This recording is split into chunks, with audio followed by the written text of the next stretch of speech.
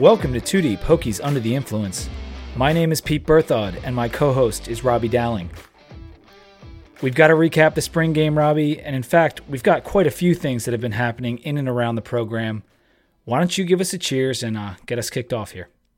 Once again, as I always seem to do, cut right to our probably most positive of announcements, which would be the NFL draft. And just a huge congratulations.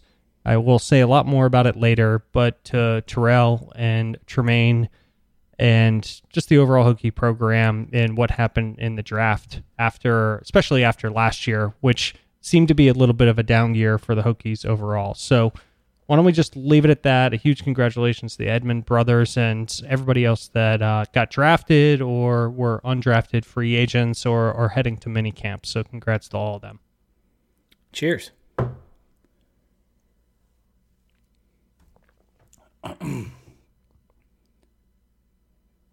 We will tackle the draft here in a minute. But first, let's do our news and notes. And probably the day after we recorded last time, the new uniforms were released for the upcoming football season. And like any other time there's a helmet or uniform released, it tends to have people reacting strongly one way or the other. And a lot of people were saying they didn't like these uniforms, but I would say it was generally positive. What were your thoughts on the uniforms? I thought your initial take, which I always love some of your overreactions immediately on Twitter. They always crack me up because they're kind of what I'm thinking, but I never just put them out there because I know I'm probably going to have second thoughts later. And the neck, the stripe around the neck is getting larger and larger to the point where I am wondering if that's going to be the whole uniform pretty soon. It's the collar itself. Yeah, it just keeps expanding. Yeah, it's getting that made me laugh, and I don't care that much. It's getting a little bit on the large side, I would say at this point. I never really liked it that much in general. I think it's a little distracting, if that makes sense. And I'm not a stickler for these types of things, but it's a little distracting. And now when it's starting to get this large, it's really kind of taking away from the rest of the jersey, if that makes sense.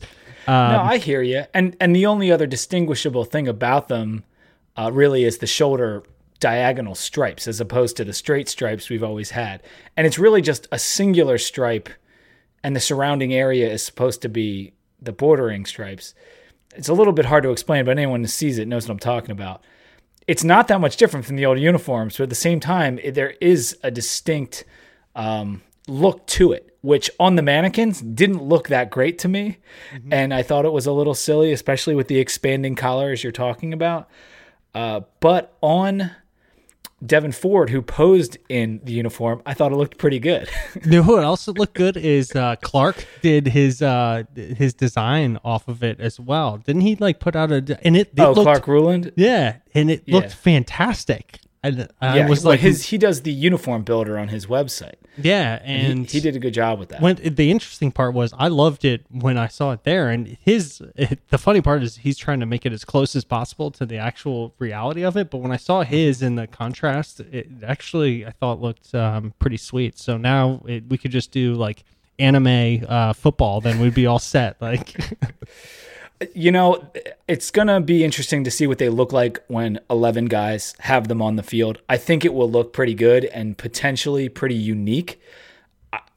I don't think it's the best jersey in the world. I think it kind of looks like the numbers are in quotation marks because it's got those stripes right on the edge. So it's like someone's doing the singular quotation mark around the number, but whatever. I think they'll look good on the field. Like I said, a real person in the uniform kind of looked okay. I thought better than and a lot of people like them, so I'm all for it. I kind of wish we just were rocking the singular color like we did with the orange uniforms last year. I thought those were the best looking orange uniforms we had. Generally, I don't like orange, and these ones that they show with the two diagonal stripes I thought were terrible in the orange, but that's just me. Well, I mean, everybody's hoping for the full cream skull look that people have been gunning for a long time. I don't know if they're hoping for it. Yeah, that's been the biggest joke on any message board you can find that's related to the Hokies is going full creamsicle is not going to go over old school Buccaneers. Yeah, exactly.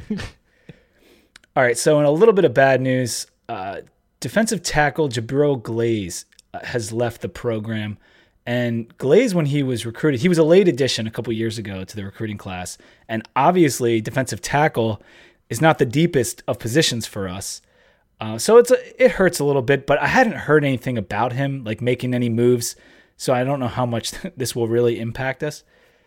Any depth that we're losing at that position isn't great for the future, is how I would characterize it. But I would agree with you. I hadn't heard anything about him, stomping into the too deep or anything along those lines. So in terms of players that could be leaving, I think it is probably the least detrimental to the program. However, we need depth for the future. So never a positive sign losing somebody, but I hope he ends up somewhere good and can find a good spot to play for.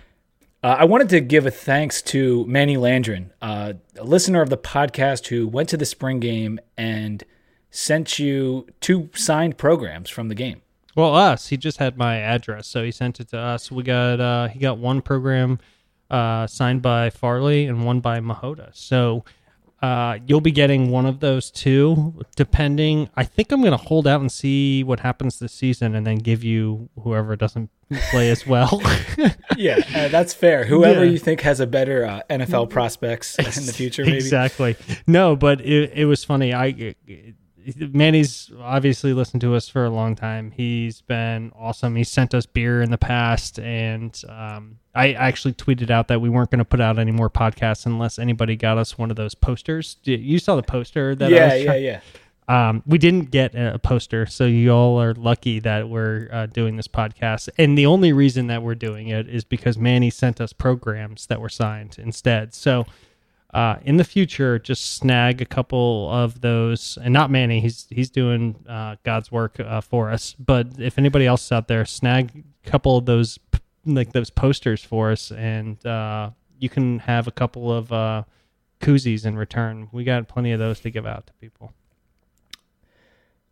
I also saw on Twitter that Cole Beck was at the Penn Relays with the Blacksburg High School track team. Did you see that?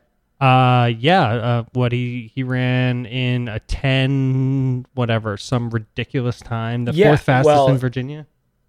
Yeah, I saw at the Penn Relays, Blacksburg won the 4x100 relay, and he was the anchor on that team. But then a couple days later, I think there was something called the Blacksburg Invitational or something, and that's where he ran a 10.37 in the 100 meters, which is ridiculous. And he also had a great time for the 200 meter. I can't remember what it is right now, 21 something. But the 100 meter time he tweeted was the 4th fastest time in Virginia history. Yeah, and I think, now I'm going to blank out because you're bringing this up on the fly, but it was faster than, who was it? It was a wide receiver, I think, for the Vikings. It was something ridiculous, and I mean, that kid has some wheels. And if you saw the clip of even in the relay, when he burned, the rest of the teams right at the end, that I'm getting a little excited at him in the return game, and he's got some wheels on him. Yeah, I mean, speed kills, man. So whether it's kick returns, punt returns, maybe some out of the backfield passes or whatever, I hope Fuente figures out a way to use that speed. That's a thing that he loves. So that's exciting to see. It's such a talented guy coming to Tech next year. And I think that's it for the news and notes. Did you have anything else, or do you want to jump into our main topics here? No, I think that was it. But I think it might have been Percy Harvin that he was faster. I think that would make sense. I think that was what it... And I'm going to give credit to whoever sent out the tweet because they deserve it. It was one of the other news agents. Percy Harvin was a Virginia kid, went to Florida. And somebody sent out that tweet, so send a scathing email to me or something along those lines. But I'm taking zero credit for that. Somebody else pulled that, and he was faster than, I think it was Percy Harvin, and he did play for Minnesota. That's pretty amazing. All right, so we're going to kind of work backwards from what's been happening lately. The spring game was obviously 2 weeks ago now, and a lot's been going on. We had the NFL draft, and we also had some bad news about a coach who is no longer with the program, and that's safeties coach Galen Scott, who was also the co-defensive coordinator. And if you'll remember, that title was given to him not that long ago. I want to say it was over the winter at some point. We talked about it on here and how maybe that meant that he'd be the successor to Bud Foster one day. But Coach Scott, as it was initially reported by a friend of the podcast, Mike McDaniel, he was funding an extramarital affair with VT Athletics revenue. That's how Mike's tweet read, and he was working with ESPN Blacksburg and College Football Saturday. And that proved to be true, but I don't know. Do you want to take it away from me? It's You're making me take that away? All right. I don't really know how to word that better, but yeah. I haven't talked to Mike about it, and we can get Mike on at some point. That's not a problem to kind of hash out what the tweet was supposed to mean or did mean. In my interpretation, how about that, of what that means is he was on trips that were funded by Virginia Tech, and during those trips, something was happening on the side. You see what I mean? Right. Like that, and that's initially what I thought. As soon as I saw it, I'm like, oh, he was, having an affair on a recruiting trip. That's got to be what that is. So my assumption is that's what it meant, and I don't want to assume anything about his tweet or what actually happened or anything else. But the fact is that I think the fact is, and there's been so many stories that I don't know, he was on recruiting trips for some of the times of that he was having affairs outside. So if you want to say that that's, funded by Virginia Tech or not, otherwise, I really don't. I don't really care that much. I don't know if you care that much. The point being that it's not a good look for the program to be doing that stuff on recruiting trips, especially with young student athletes. And there's a lot of problems with,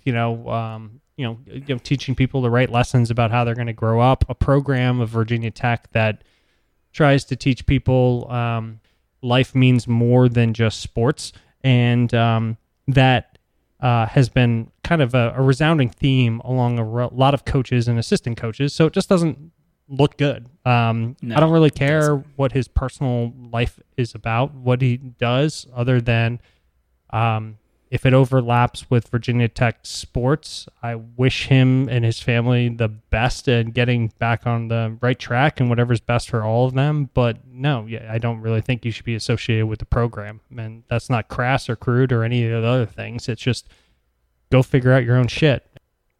And it was made ugly because a user by the name of Diggy1973 was tweeting at anyone and everyone associated with Virginia Tech football and saying, this coach is having an affair with my wife on these trips or whatever. And it was ugly. And basically this Twitter account was created only to tweet this at I'm telling everyone, like Tyrod Taylor, Hokie Football, Coach Fuente, everyone was getting these tweets. It's like, you can go on the account and look at it. I don't know if it's been deleted by now, but I'm not sure Scott would have resigned, which was essentially let go, without those tweets. I don't know if it wasn't brought to such public light in that way, if he would have had to resign.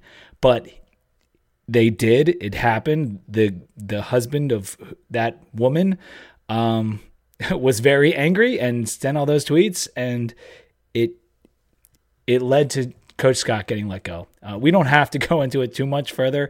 It's kind of wild. The whole thing is ugly and, not something we want to associate with the program, like you said. And yes, it's his personal life, but like you said, if it overlaps with how it affects your job, and now there's this whole, was he using funds to do it, which is just a little bit over the top. He wasn't hopefully funding the relationship with Virginia Tech's athletic money. He was just maybe hooking up with this woman on the road. But I just hope it doesn't lead to anything else, like any kind of penalties to Virginia Tech. I don't think that it will.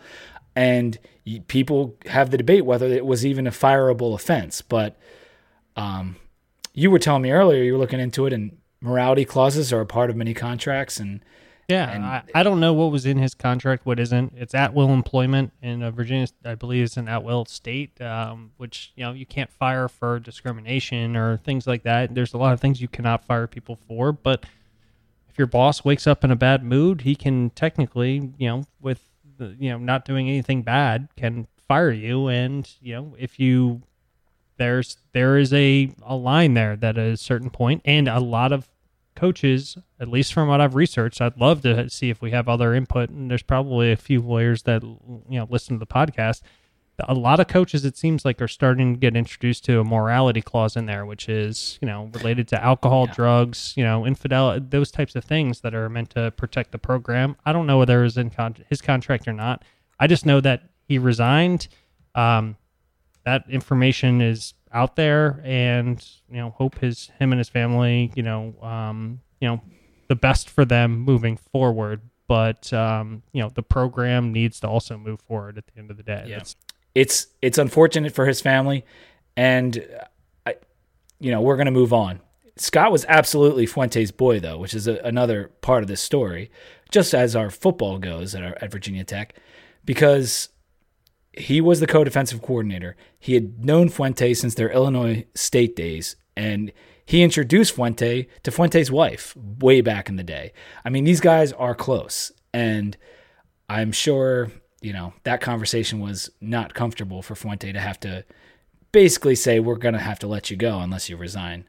As far as how how we move on, how the plan for who's going to replace Bud eventually goes, I'd be interested in your thoughts on that. Bud was probably going to work another 3 to 5 years anyway, maybe longer. Yeah. He's not that old, so who knows? It might not have changed what ultimately would have happened anyway, but it's interesting from that perspective as well.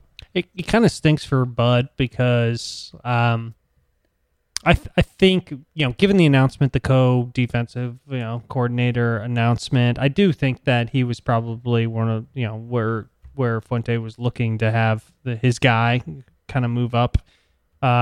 Bud is, he can't stay at Virginia Tech forever. I mean, the guy has poured his life and soul into the program, and at a certain point, he's going to have to move on from the program, whether that's retirement or whatever he wants to do, and he deserves to be able to do that. So it kind of stinks for him because he's so, invested in the Virginia Tech program. I feel like it just tacked on a few more years for him. I feel like, which is kind of unfortunate. It could potentially, yeah, and that's, or if he were to jump ship and go to a maybe bigger time program to be their DC in the next 2 years, then we are left to not have a replacement. We'll have to go out and get one, and potentially that could work out well, or it could be a hindrance. Who knows? Yeah. For the time being, Justin Hamilton, a former DB and running back for Virginia Tech, has been promoted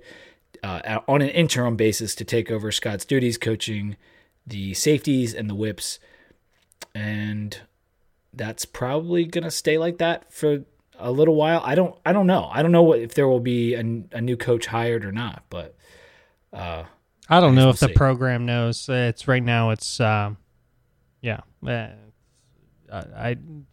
I love the announcement that they made. That's the only thing that really pissed me off, was the announcement had like Lane Stadium on it, and it was like announcing coaching changes. That was Then it was like, Galen Scott's gonna also is resigning, like as like the 15th paragraph in the announcement. It's like so tone deaf. Like that's not at all what's happening here. It's like Fuente shuffles the coaching deck, and said like, no, not at all. Like, and now we're gonna post this pretty picture of Lane Stadium with the article. I was so pissed about that. That kind of stuff fires me. Like a lot of programs have problems like these and stuff like that.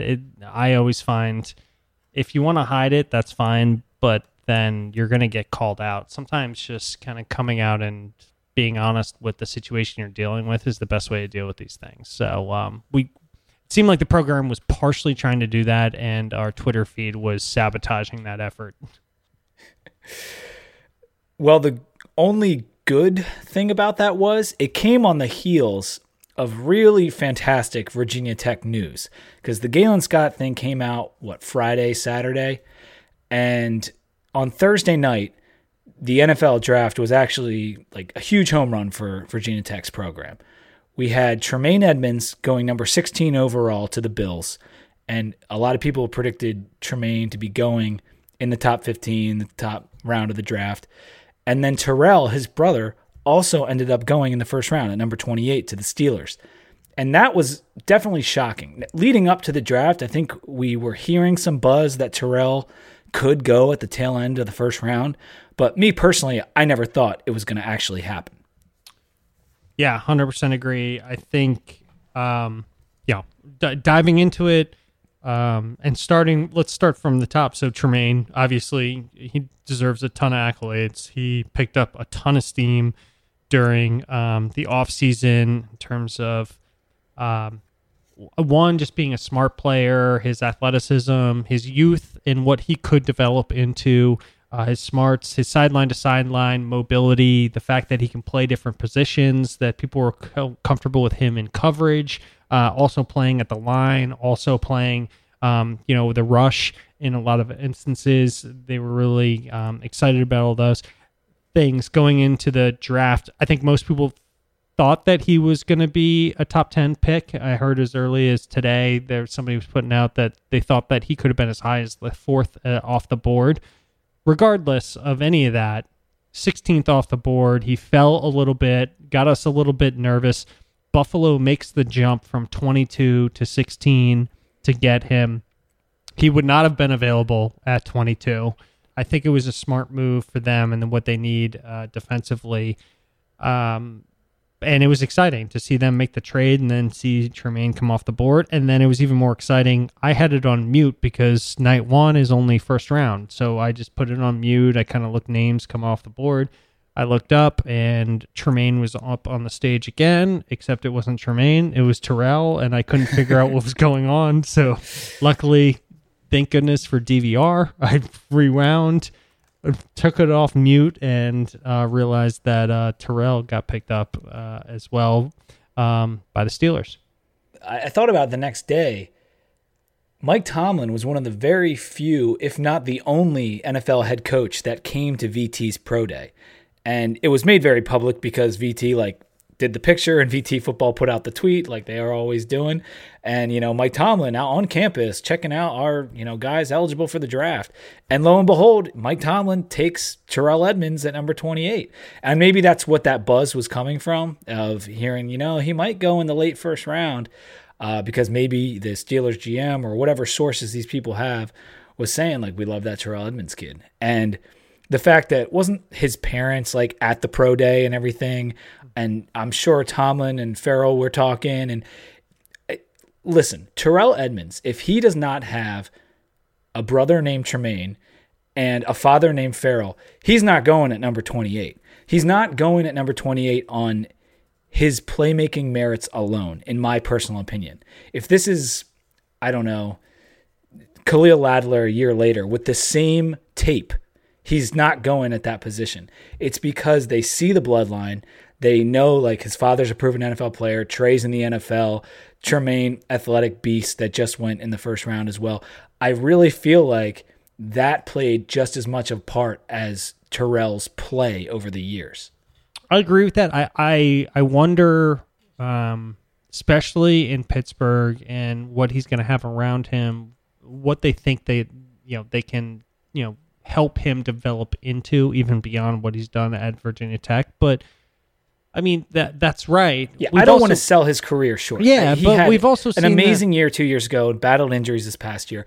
I'm just saying, with our track record in the draft and the way guys just drop, and to see him shoot out of nowhere and go in the first round is very surprising. I think when you look at Virginia Tech, there is, and this comes back to my personal just beef with what ended up happening with Kendall Fuller, was you saw a bloodline of really smart, good kids that made it to the NFL and understood what they needed to do to continue developing, and it's happened. I mean, even as soon as this year, you look at Kendall, and he dropped to the third round, and that kind of kills my argument. Exactly. But that's my point. Is I think programs are learning that these families that come through Virginia Tech and they're close knit and they have extremely good athleticism, really smart kids, want to learn how to play football better, and are just really kind of good kids. I mean, that's what always stuck out to me during this whole draft process was the number of people that came out and said Tremaine and Terrell. Every time I met them, they were so nice. They were so like having that these days in NFL and college for that matter, in programs that you're dealing with so much bullshit, right? Like just so much extracurricular, like just bad things that are happening on the outside. That's worth like a little bit to me if I'm drafting people. Yeah, I love the Josh, it's like there's players that you can't keep on the field because they're smoking marijuana all the time. And it's like, well, that was a great draft pick, but we actually can't play them. You know what I mean? And if you can, that has to be worth something. And if it's not, then what's the point, right? Like if you can if you can be an asshole or get in trouble and then have it, not impact your draft stock. And you look at some of these guys, and I'm not pontificating about whether either of these guys are going to have problems down the future. I'm just saying that everything that I've ever heard about them has been positive. And, that it's nice to see that actually means something because it was brought up a number of times during the aftermath of the draft, during the draft, and then previewing the draft that, they seem like good kids. That's it. Yeah. And I mean, the personality factor and how a guy's wired is huge for where they take these guys in the draft. And so if his family and just being an all football guy, like these three brothers, they are football players. Like that's what they are. I'm not trying to sell any of their other qualities short, but like they love football. They're going to concentrate on football. They're not going to screw up too much off the field, if at all. And they're just going to hammer away and have a long career. And they can see that because of the family. So I wasn't trying to say he was drafted just based on that, but they see the talent on the field. Then they see Farrell and his mom, a loving family, all together at Pro Day.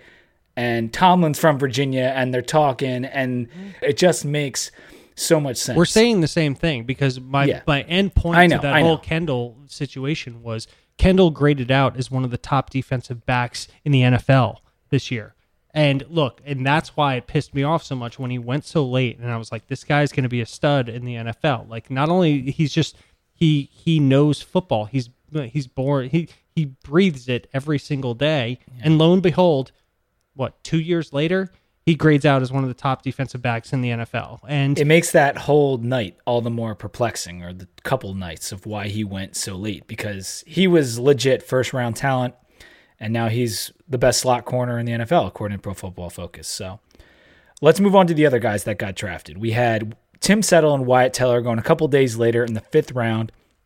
They went within 3 picks of each other. It was 163, Tim Settle to the Redskins, and then 166, Wyatt Teller to the Bills, yet again getting another Hokie. I'm happy for Tim. He's a Virginia guy. Gets to go and play for the Redskins, which I'm sure maybe he's not a Redskins fan, but at least it's local and family can go to games and stuff. That's cool. And Teller with the Bills. Are we looking at the next Richie Incognito here? That's what some people are comparing. Hopefully not the bullying side. Yeah, just the longevity of his career. Can we just get rid of all the off the field BS and just talk about? I hope he's like that on the field. I mean, Incognito You say whatever you want about off the field. Forget all that. He was talented on the field, so that would be that would be great. But going to the Bills, they need that on the offensive line. I mean, their offensive line is abysmal. It got decimated. Yeah, they lost 3 guys. They took and they their coaching staff didn't exactly help out Tyrod Taylor, and that's probably a homer statement, but also pretty true, I think, in terms of what they did there. And then Settle on the Redskins. It was funny because when Tremaine was coming up, you and I were, I think, chatting back and forth, and we're like, "Oh man, could the Redskins pick him up?" And I was like, "Man, the Redskins have gotten pretty heavy on Virginia Tech players over the years." They didn't end up taking Edmonds, but then they end up with Settle, which I think he could be a starter in Washington for them pretty quickly. Yeah, he could. The interesting thing about the Redskins is I'm pretty sure they run a 3-4, which clearly Settle is a big boy. And if you want him to be your Vince Wilfork nose tackle in the middle, he could potentially do that. I think even people around Tech wanted maybe Bud to do some 3-4 with Tim doing that. He thrived in our 4-3. And so I find that interesting. I don't think it'll inhibit his career one way or the other. I just think it's interesting that he might be that big nose tackle in a 3-4 for the Redskins. Yeah, and it'll depend. I mean, his weight we know can fluctuate. I mean, he can go up another 30 pounds if he needs to, or that's where that he probably wouldn't be wise. That's where he came in at. If he needs to be a solid, well, obviously there needs to be muscle involved, not just right. But he can carry a little bit more. I don't know. I thought it was a good place for him to end up, and then Greg Stroman. Also going to the Skins. And 7th round. Which, I mean, with Torian there, I think we also chatted about this. Not surprising that Torian Gray, who was at Virginia Tech, DB, player, was in the defensive back. Then coach, went through and then down to Florida. He went Florida for a couple years. And then just back up to Washington. And then, he picks up Stroman, who was the second to last player off the board, which what's the last player called? I forgot every year. Mr. Irrelevant. Yeah, he was almost Mr. Irrelevant. I thought Stroman just was going to go undrafted. I was surprised by that. I know that he wasn't super high on a lot of draft boards, but his playmaking ability just can't be denied. And when you factor in the kick returns as well, which hopefully he'll get a shot at doing that for the Redskins, it makes it an easier pick to take because you can utilize him in multiple ways.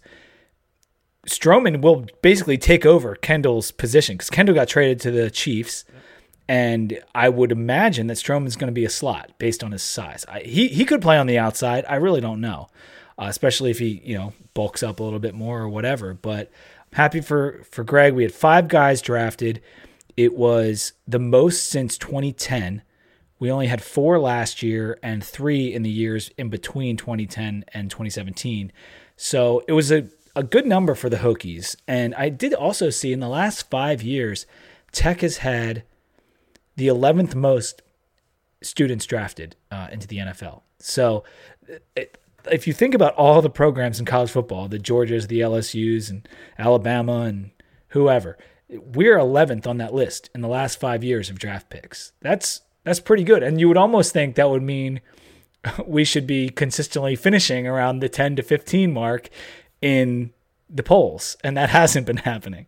No, it has not. But it speaks to development, I think, in a lot of respect. Because if you look at our recruiting, it's not at that level. I mean, we're much higher than that. So I've always definitely speaks to our development. Yeah, I've always been one that has called Virginia Tech for better, probably worse than, because there's a lot of people out there that are really, really high on what your recruiting numbers are, and recruiting leads to championship, all of that kind of stuff, which I totally understand. I've always been one that said that I think Virginia Tech, above a lot of programs, develops much, much better and turns what might be, and I don't want to, they would only come out wrong to say, but lower star talent evaluated by those places into what ends up being higher star talent for the NFL and what can be their prospects after they leave Virginia Tech. If I didn't already say it, the Edmonds brothers going in the first round, first set of brothers to be taken in the first round of the same NFL draft in the history of the NFL draft, which is very, very cool and an awesome selling point for our recruiting going forward.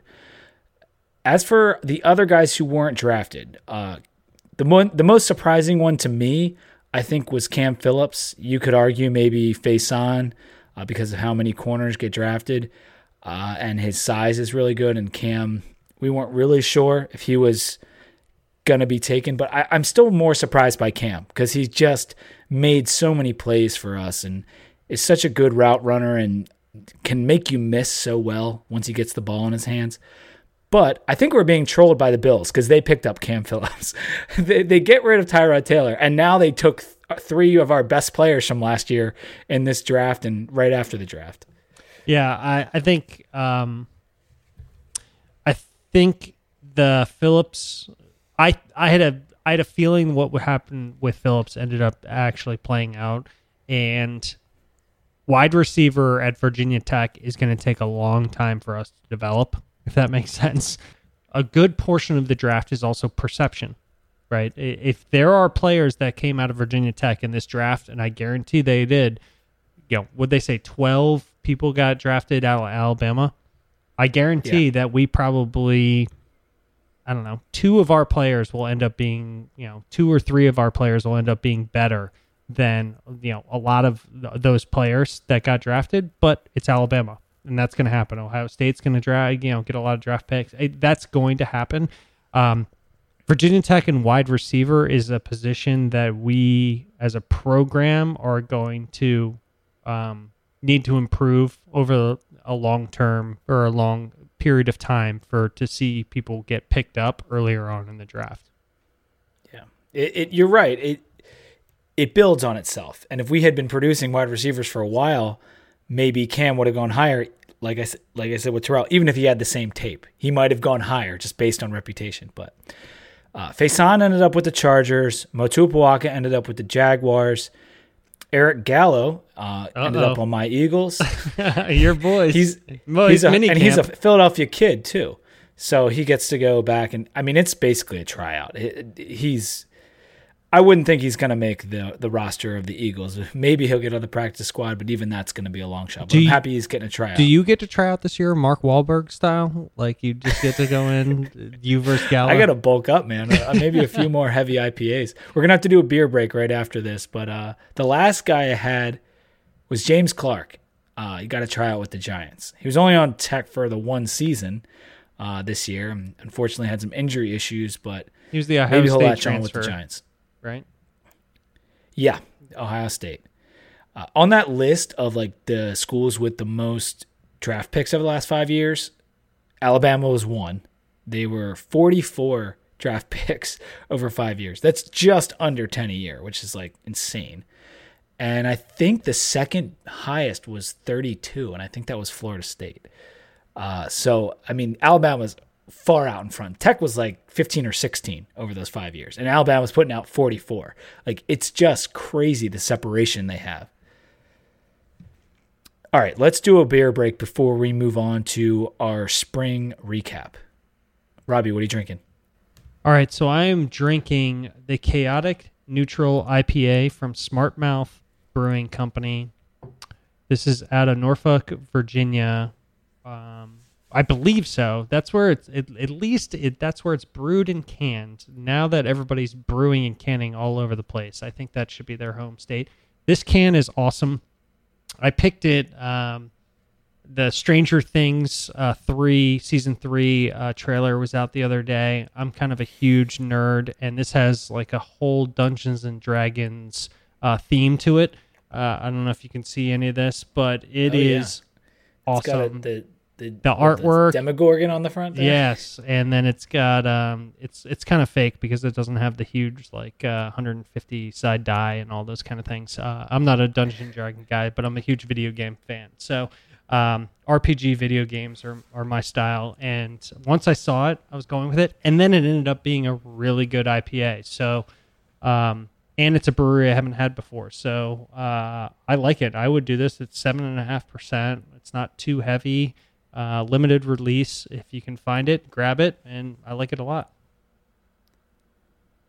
Nice. I heard the funniest thing the other day. Someone was telling me when they get blackout drunk, they call it going to the upside down. And it's so true. I've watched both seasons of Stranger Things, and it was one of my girlfriend's friends, Kelly. She's a riot, and she was like, yeah, we call it going to the upside down when we black out. That's what happens sometimes. Pretty much. It can be scary. I am drinking Sam 76. You've probably seen the commercial for this. It's the new Sam Adams release, and I'm a 76ers fan. They're in the playoffs, so I have to admit this is a little bit of like a 76ers purchase. It's called Sam 76, but it's pretty tasty. I like a lot of Sam's beers. we've discussed before how they haven't exactly gotten their IPAs right, but the Boston Lager is just a great go-to beer. And the Sam 76 is supposed to be a mix between a lager and an ale. And so this, as it says on the side of the can, giving you a craft beer with the flavor of an ale and the refreshment and crisp finish of a lager. And it's pretty spot on. There is actually a little bit of fruitiness in here. It's very slight, but that little bit of fruitiness you sometimes get in IPA is in this.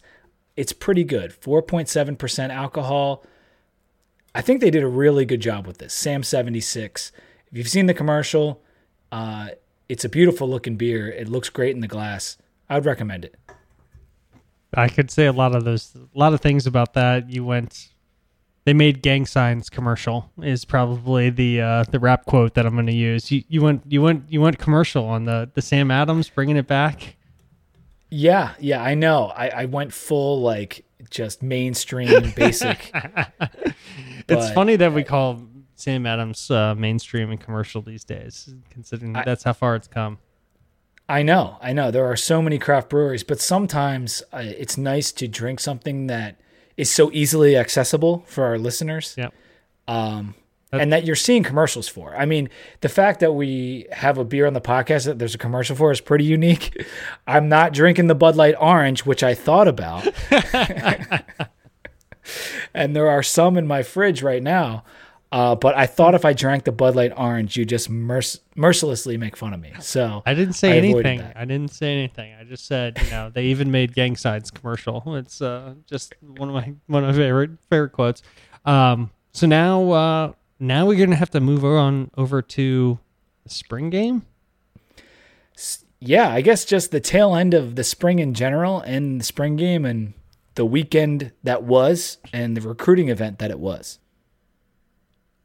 So the last time we recorded, the very next day, I think Virginia Tech had a media availability, and all the stuff that we had talked about with French, I was worried was going to be outdated as soon as we were done, because I hadn't even posted the podcast yet, and there's all these new nuggets coming out, and I was pissed. But the cool thing was, some of it we had kind of eerily anticipated, like the Silas Zansi move to left tackle and Nijman over to right tackle. We had discussed with French and whether it would be good or not, and French had some good insight on that. And also, Charlie Wiles came out and confirmed that Vinny Mahota would be moving to defensive tackle, and Hewitt had made strides, and that Gaines has probably been the most consistent of any of the defensive linemen. And that was okay too, because we didn't really talk about the defensive line on last podcast. So they kind of filled some gaps for us there. And of the other notes leading up to the spring game, I just thought that Chabest's comments about the tight end room and how that has been coming along and getting to look more the way they want, I think is how he put it, was interesting as well. The actual spring game itself, they had beautiful weather for, which I think is always a huge bonus. Yeah, I mean, the coverage was good when we pitched the first thing as the weather on the spring game. So when you can't watch it on TV, and somebody decided to record it for us and provide access, which was very kind. And of no fault of their own, it was like watching it from a blimp, even though there was cloud cover over top of the blimp, but it was still better than anything else I got. So I watched that. No, in all seriousness, I was glad for a few reasons, and not to hit just on the soft stuff. The weather was nice. A lot of fans showed up. A lot of players, former players, showed up. Tyrod was there. Vic was there, single-handedly recruiting one of our biggest potential recruits in a while. So I think there was, a lot of positives that came out of it, despite my mocking tone and my my attitude when it was going into it, just out of jealousy of not being able to see it. But luckily, we had people that tried to help us out. Yeah. So, do you know who won, Robbie? I want to say it was probably the Maroon team. The offense won 28-26, and that was actually coming back from a 17-0 deficit that the defense had gained a big lead on them. And the defense was actually up 14-0 at the half and got to 17.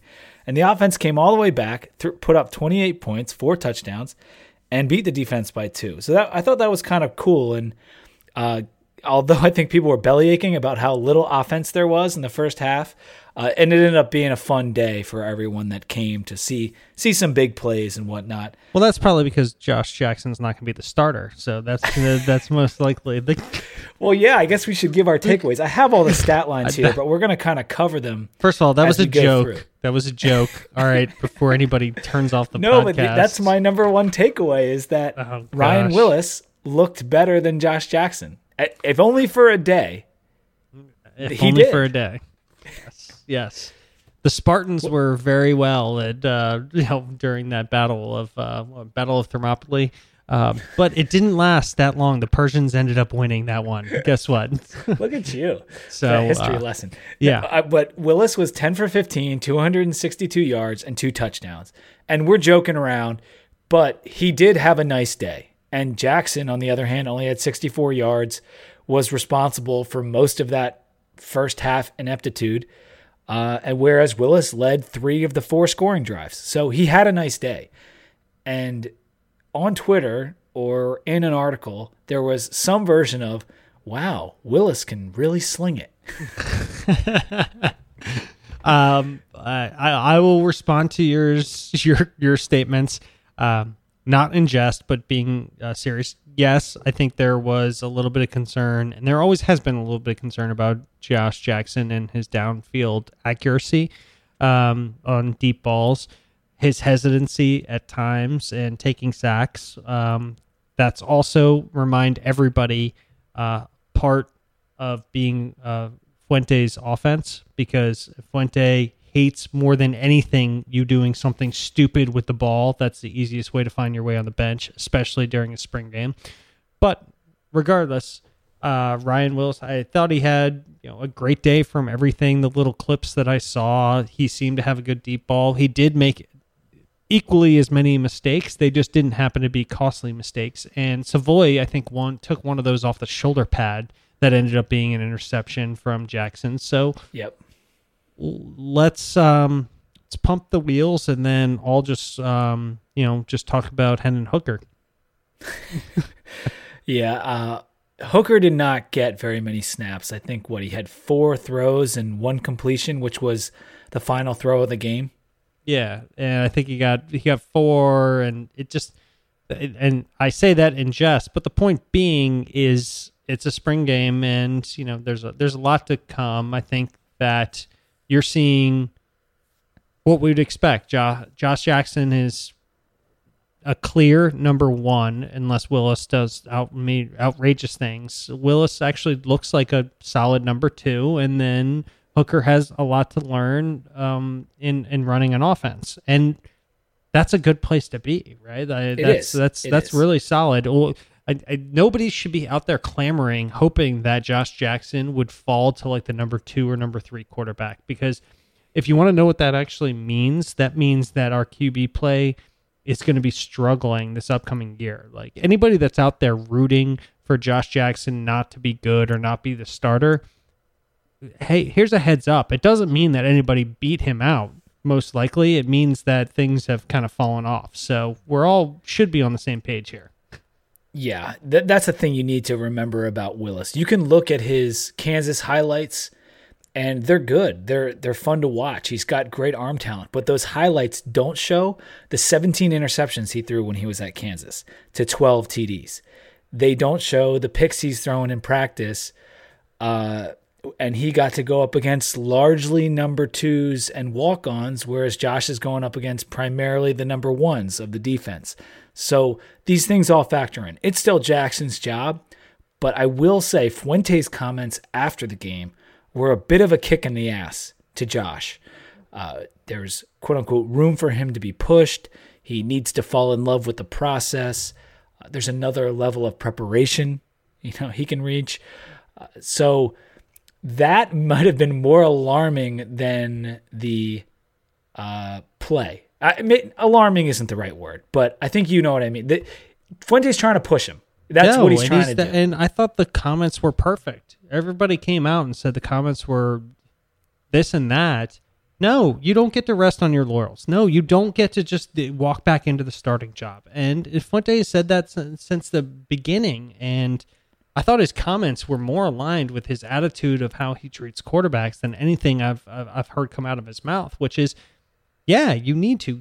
This is not, you don't just get to walk back into another starter role at Virginia Tech. That's not what we're trying to do. We're trying to win ACC championships here. We're not trying to just make it or just get there or, like last year, not make it there. So, I thought his comments were solid in letting his QB know that that's not good enough. There's more for you to achieve. You can be better. I've worked with 2 first-round draft picks. I know what it takes to be a first-round draft pick if you want to get there. I've also seen what happens to go undrafted.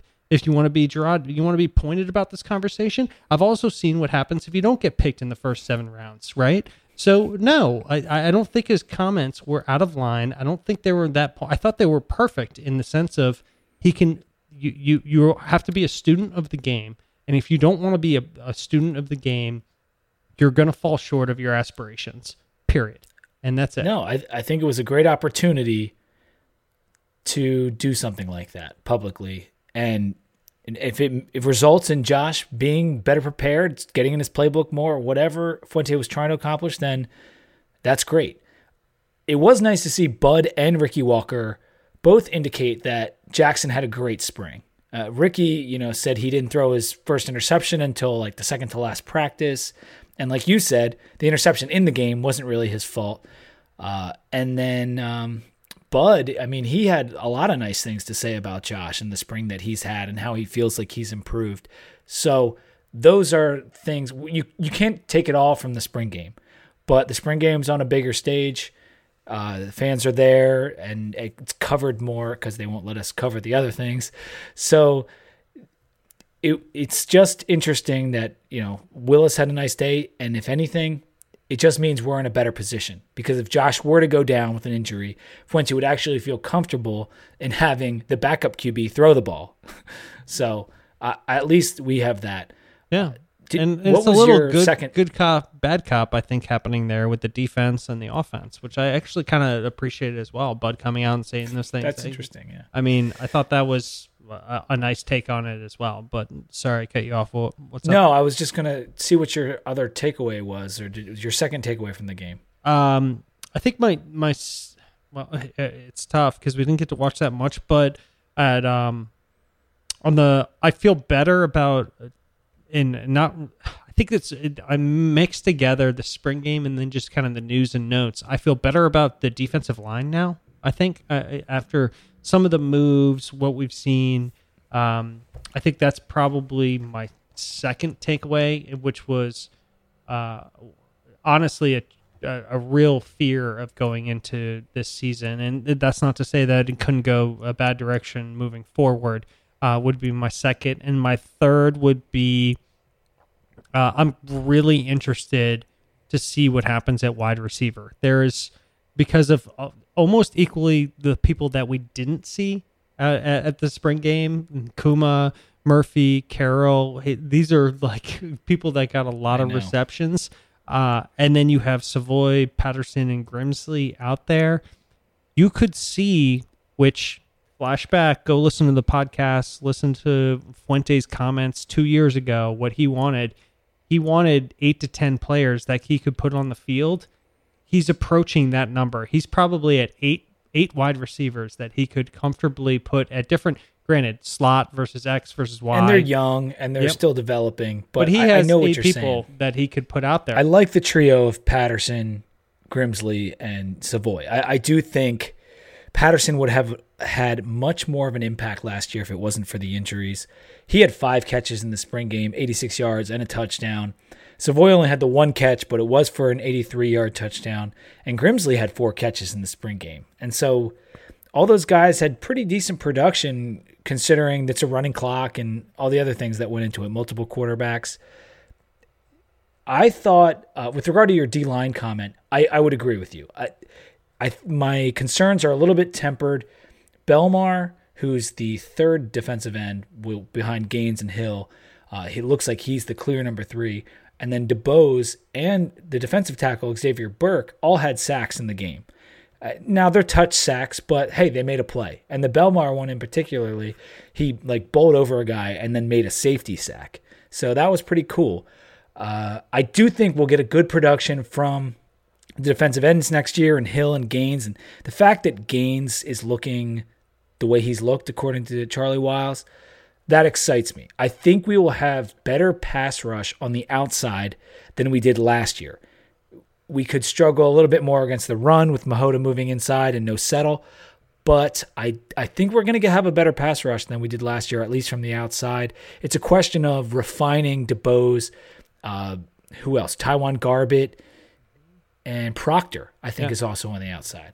Yeah, that, and I think, what can also be hand in glove in that respect a lot of times is what's going to be a linebacker. I mean, and if you're sealing the edge or not sealing the edge, if you're bringing it inside, that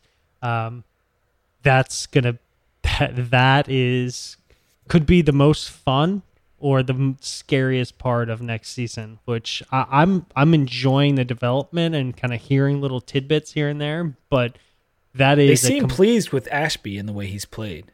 Yeah, not as much talk about Rivers, but I don't think that's for any particular reason. I just think Ashby's the quarterback of the defense in some ways, being the middle linebacker, and I think they're very pleased with the progress that he's made. I feel like this is the first. Linebacker's always been kind of a fun position for Virginia Tech, and I feel like this is the first season where we're going in being like, oh no, it could end up being really, really good. It could be completely terrible, but this is kind of a fun season to see what's going to end up being put on field.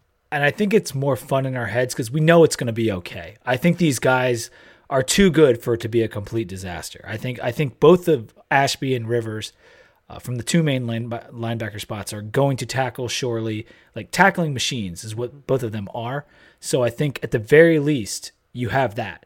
Like if a guy can just straight up tackle and find the football, you're going to be okay. But if you play middle linebacker is probably the most criticized spot in Virginia Tech's defensive, like of all defense, middle linebacker, and go back all the way to Jack. It goes way, way back that people have always thought of that as key to production, and that makes it exciting for me. I'm not scared about it. I'm just excited to see what they put on the field, and that also ties into what the defensive line is doing and how we're playing. So it's going to be fun.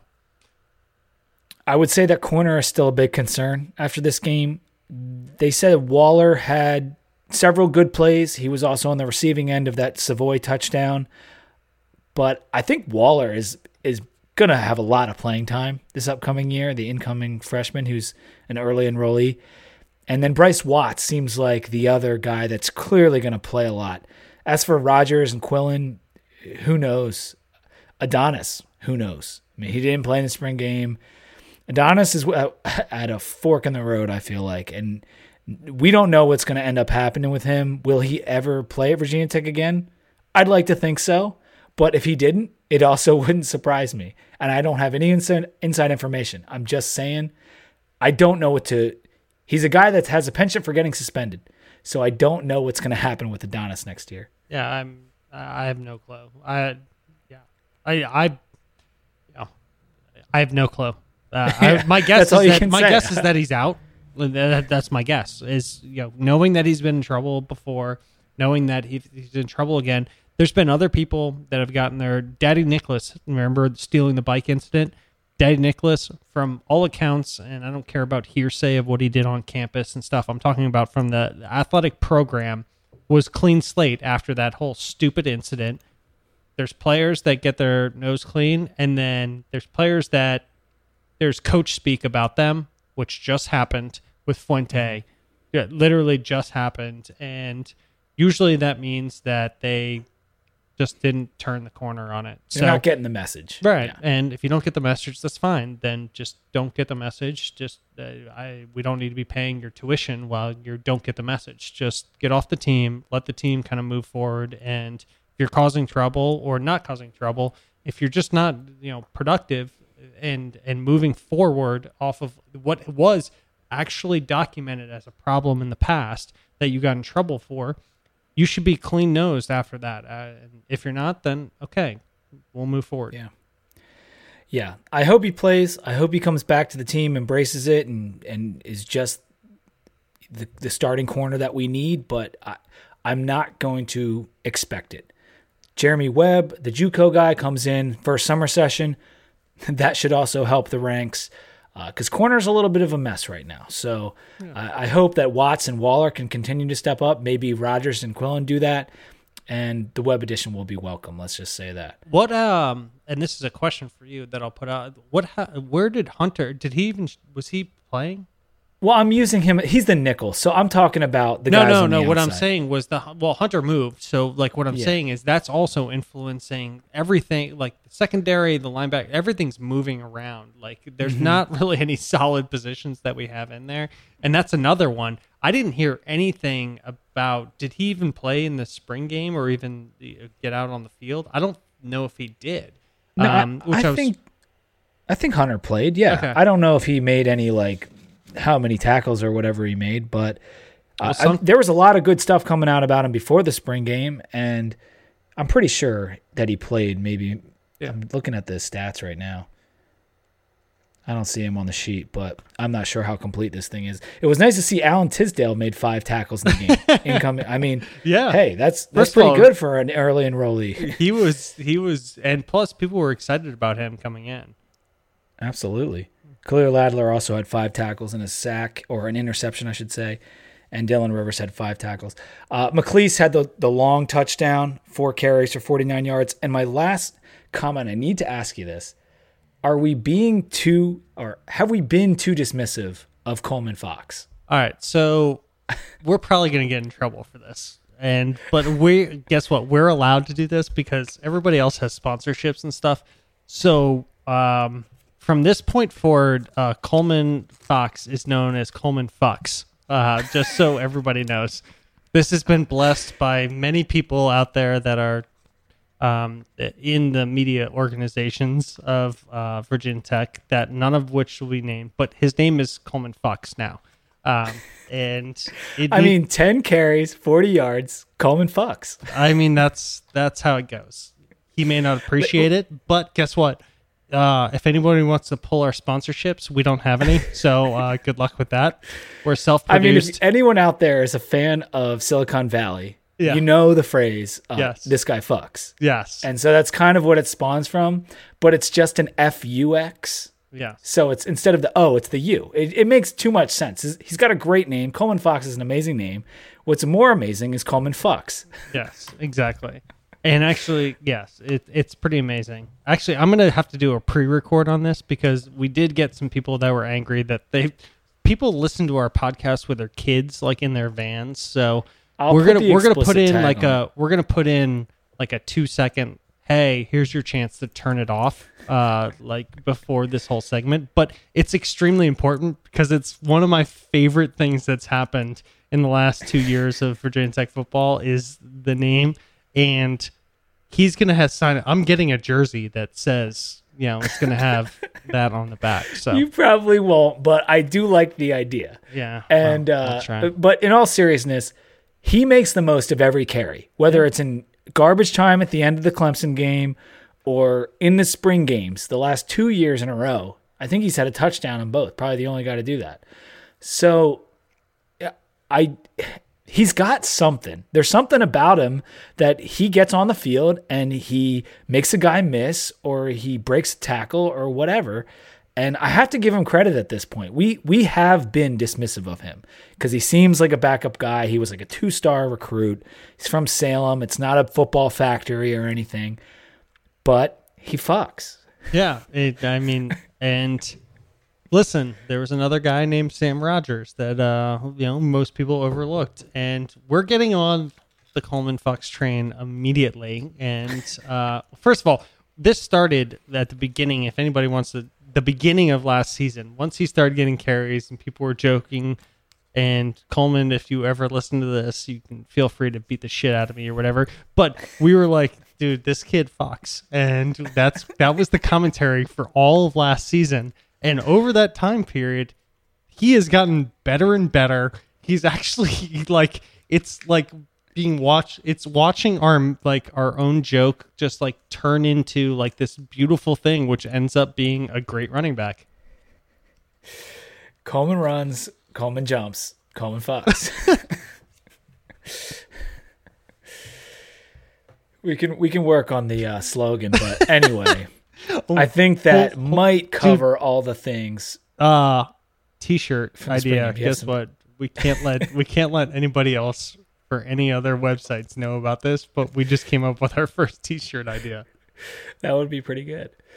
Let's just do quick recruiting notes after a beer break. I'll talk about what I'm drinking first. I didn't go as mainstream this time. I'm drinking the 2SP Up and Out IPA. 2SP is Two Stones Pub, I think is what that stands for. And they're out of Aston, Pennsylvania. 2SP is everywhere around here. This is a 6% alcohol hazy IPA. I had this for the first time the other day. And it's a perfect IPA. It's a perfect springtime IPA. I couldn't emphasize that more. It is absolutely up my alley. Just a little bit of haze. That 6% is right in the sweet spot. Some sweetness to it. I love it. 2SP Up and Out. If you see it in stores, get yourself a 6-pack.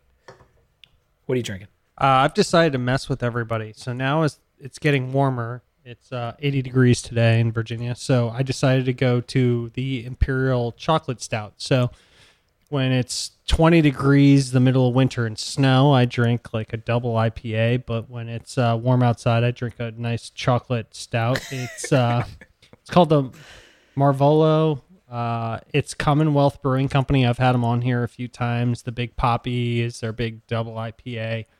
They're out of Virginia Beach. It's a 16-ounce can, 8.7%. This thing's delicious.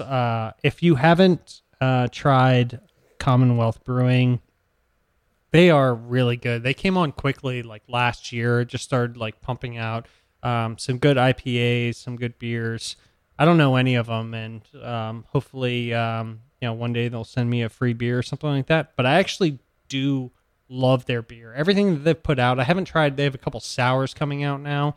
It's a new brewery that I wasn't ever familiar with, and this one's equally as good. I would say it's kind of as normal imperial chocolate stout. Like if you thought about what that was going to taste like in terms of not being too alcoholic, not having too much kind of sweetness to it, just kind of right down the middle.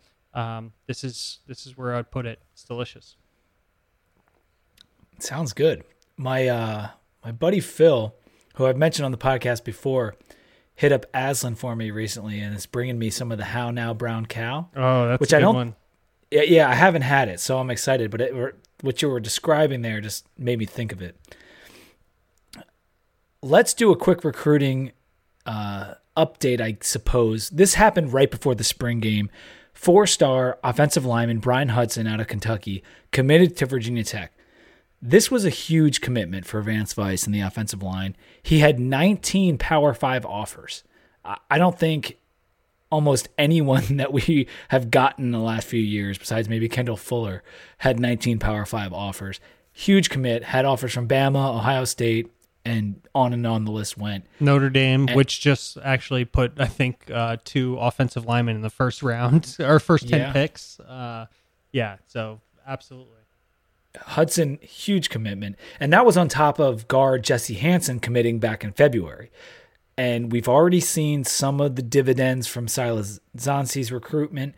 So the offensive line, it's going in a great direction. It's really exciting to see this because I think this year's line could be very, very good.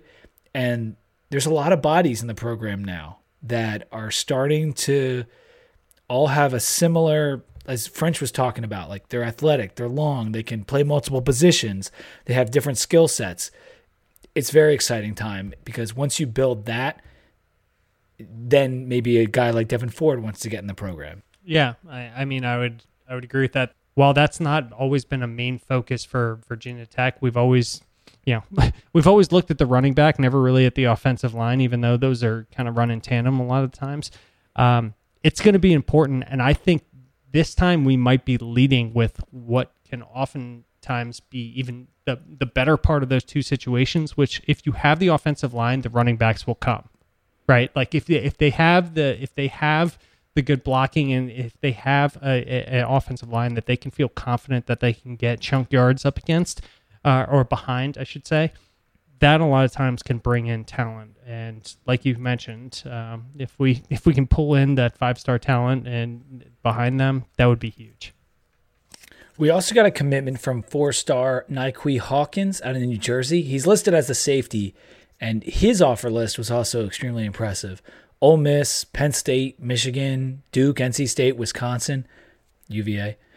But he had a long offer list, and he's a 4-star, I think, on Rivals and a high 3 on the 247 composite. So another nice commitment. I think that one might have come in either the night before the spring game or the day after or something. There were a lot of recruits on campus for the game, none bigger than Devin Ford himself.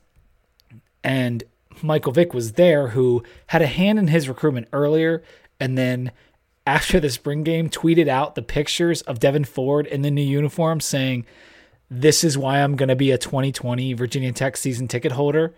Like, I'm paraphrasing, like big time talent. I can't remember exactly what he said, but he tweeted out pictures of Devin Ford and "This is why I'm going to be a season ticket holder." So maybe a little presumptuous on Mike Vick's part, but I like the effort that was put forth into that recruiting move. Yeah, that was a nice move. And then pulling Hawkins, Hawkins out of I like the pull out of New Jersey though. That's a listen. Rutgers can't get all that talent. Like we can't. There are talented football players in New Jersey. You're absolutely I'm not making fun of New Jersey talent. What I'm saying is, like, Rutgers has been struggling pulling good talent out of that. New Jersey has a lot of good talent. They have some good offensive linemen coming out of there. They actually have some good wide receivers that come out of New Jersey. There's good talent that comes out of there, and to see us kind of go in and pluck out of there is a great sign. 4-star cornerback Tank Land, that's his nickname. Tavion Land is his actual name. He said that his announcement for where he'll be playing football is on May 10th. He at one point was committed to Virginia Tech, if you'll remember, back when he was like a freshman, I want to say. And he could be one of 2 Tavions we land in this class, because there's another Tavion Robinson who is big on Tech as well. But Tank Land would be a really nice pickup. 4-star corners, we don't get them every day. And since we already had his commitment at one point, definitely seems like a possibility. I think Maryland's in the mix, among others. So we'll have to see what happens there. But a lot of recruiting is going to happen. May, June, July. Those are always big recruiting months. We'll see what Fuente and the boys come up with. Well, Devin's supposed to commit May as initial, coming up in 2 weeks. Yeah, so Land on the 10th, Ford on the 18th, and we'll see it. Galen Scott, in terms of the recruiting, I'm not sure that will hinder us too much. People have kind of been knocking his recruiting since he resigned. I don't think he's been responsible for any like high-end recruits. I'm hoping it doesn't affect us too much. That's just an aside, but there's a lot of guys in play in the next couple months. So I'm hoping that we're on our P's and Q's and the coaches are doing their thing, which I'm sure they are. It's been a good year for recruiting. The 19 really class has I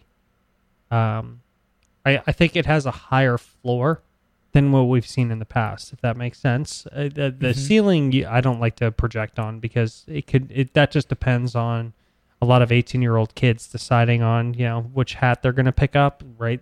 But the floor of what we have going into 19, I think, is the highest that we've had in a while of what we think we can pull in, which is exciting. I think that gives people, gets everybody off the bridge where they're about to jump off, and it's like, hey, we're going to pull in a good class, and if it may not be the best class ever, but it's going to be decent, as opposed to we're waiting for swing factors to make it good.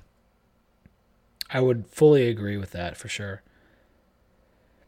I guess my last statement before we close out for the night is just that it became clear as the spring was wearing on that these coaches are hedging their bets a little bit in terms of the expectations for the team, because they kept harping on how young it is and how much work they have to do.